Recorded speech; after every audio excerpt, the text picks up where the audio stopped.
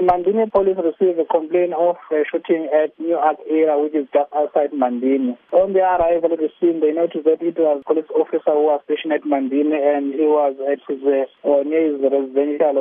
When the police arrived at the scene, they noticed that he sustained a gunshot wound on his body. Police officer was then taken to hospital for treatment. Right now, he is in a critical condition in hospital. There is no criminal case open at the stage, but internal investigation is conducted to establish what happened to this police officer.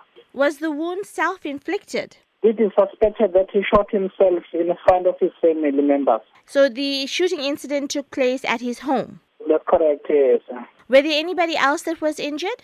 No one else was injured besides the police officer who suspected to commit suicide. And what are police investigating? There is no criminal case at the stage, but the matter will be investigated internally to establish what happened.